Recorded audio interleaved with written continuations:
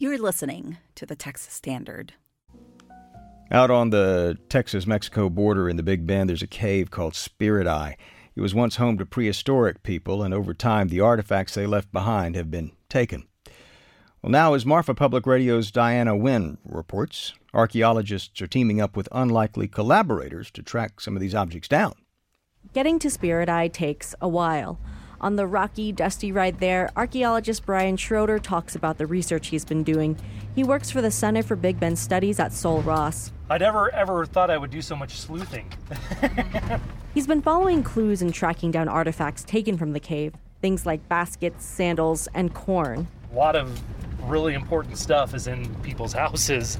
Schroeder's combed through letters and photographs, evidence that Spirit Eye has been looted for several decades.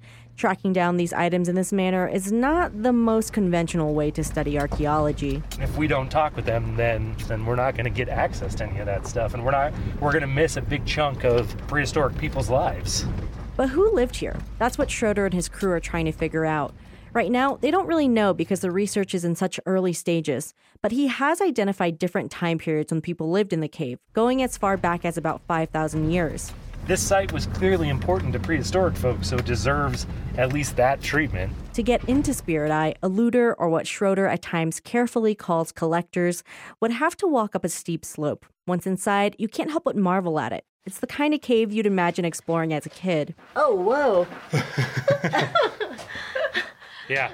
You walk through a triangle-shaped corridor that opens into a larger chamber. From there, there's a narrower shaft that goes all the way to the back of the cave.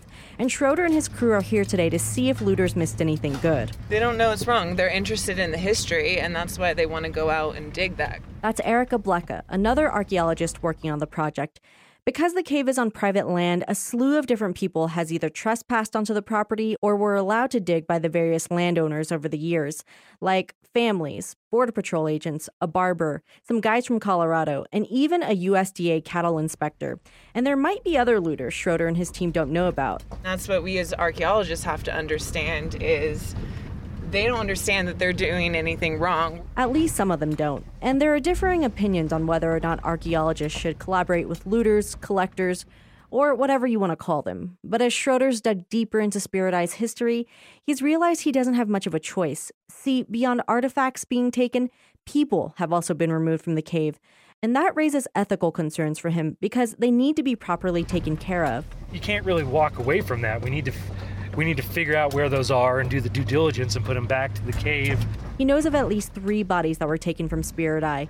One of them, a Californian, bought for $4,500 in the late 80s. It was listed in the back of a gun magazine. The man who made the purchase, he was eventually investigated for exotic animal trafficking. That's when authorities found the remains in a terrarium on the ground. Now the body is at UT Austin. It's just really bizarre. It's just really bizarre. The body was found by a group of men who regularly dug the cave in the 60s. They paid the landowner at the time $2 per person to access Spirit Eye. When the group stumbled upon the burial, they realized they were doing something wrong and sought help by writing archaeologists around the state.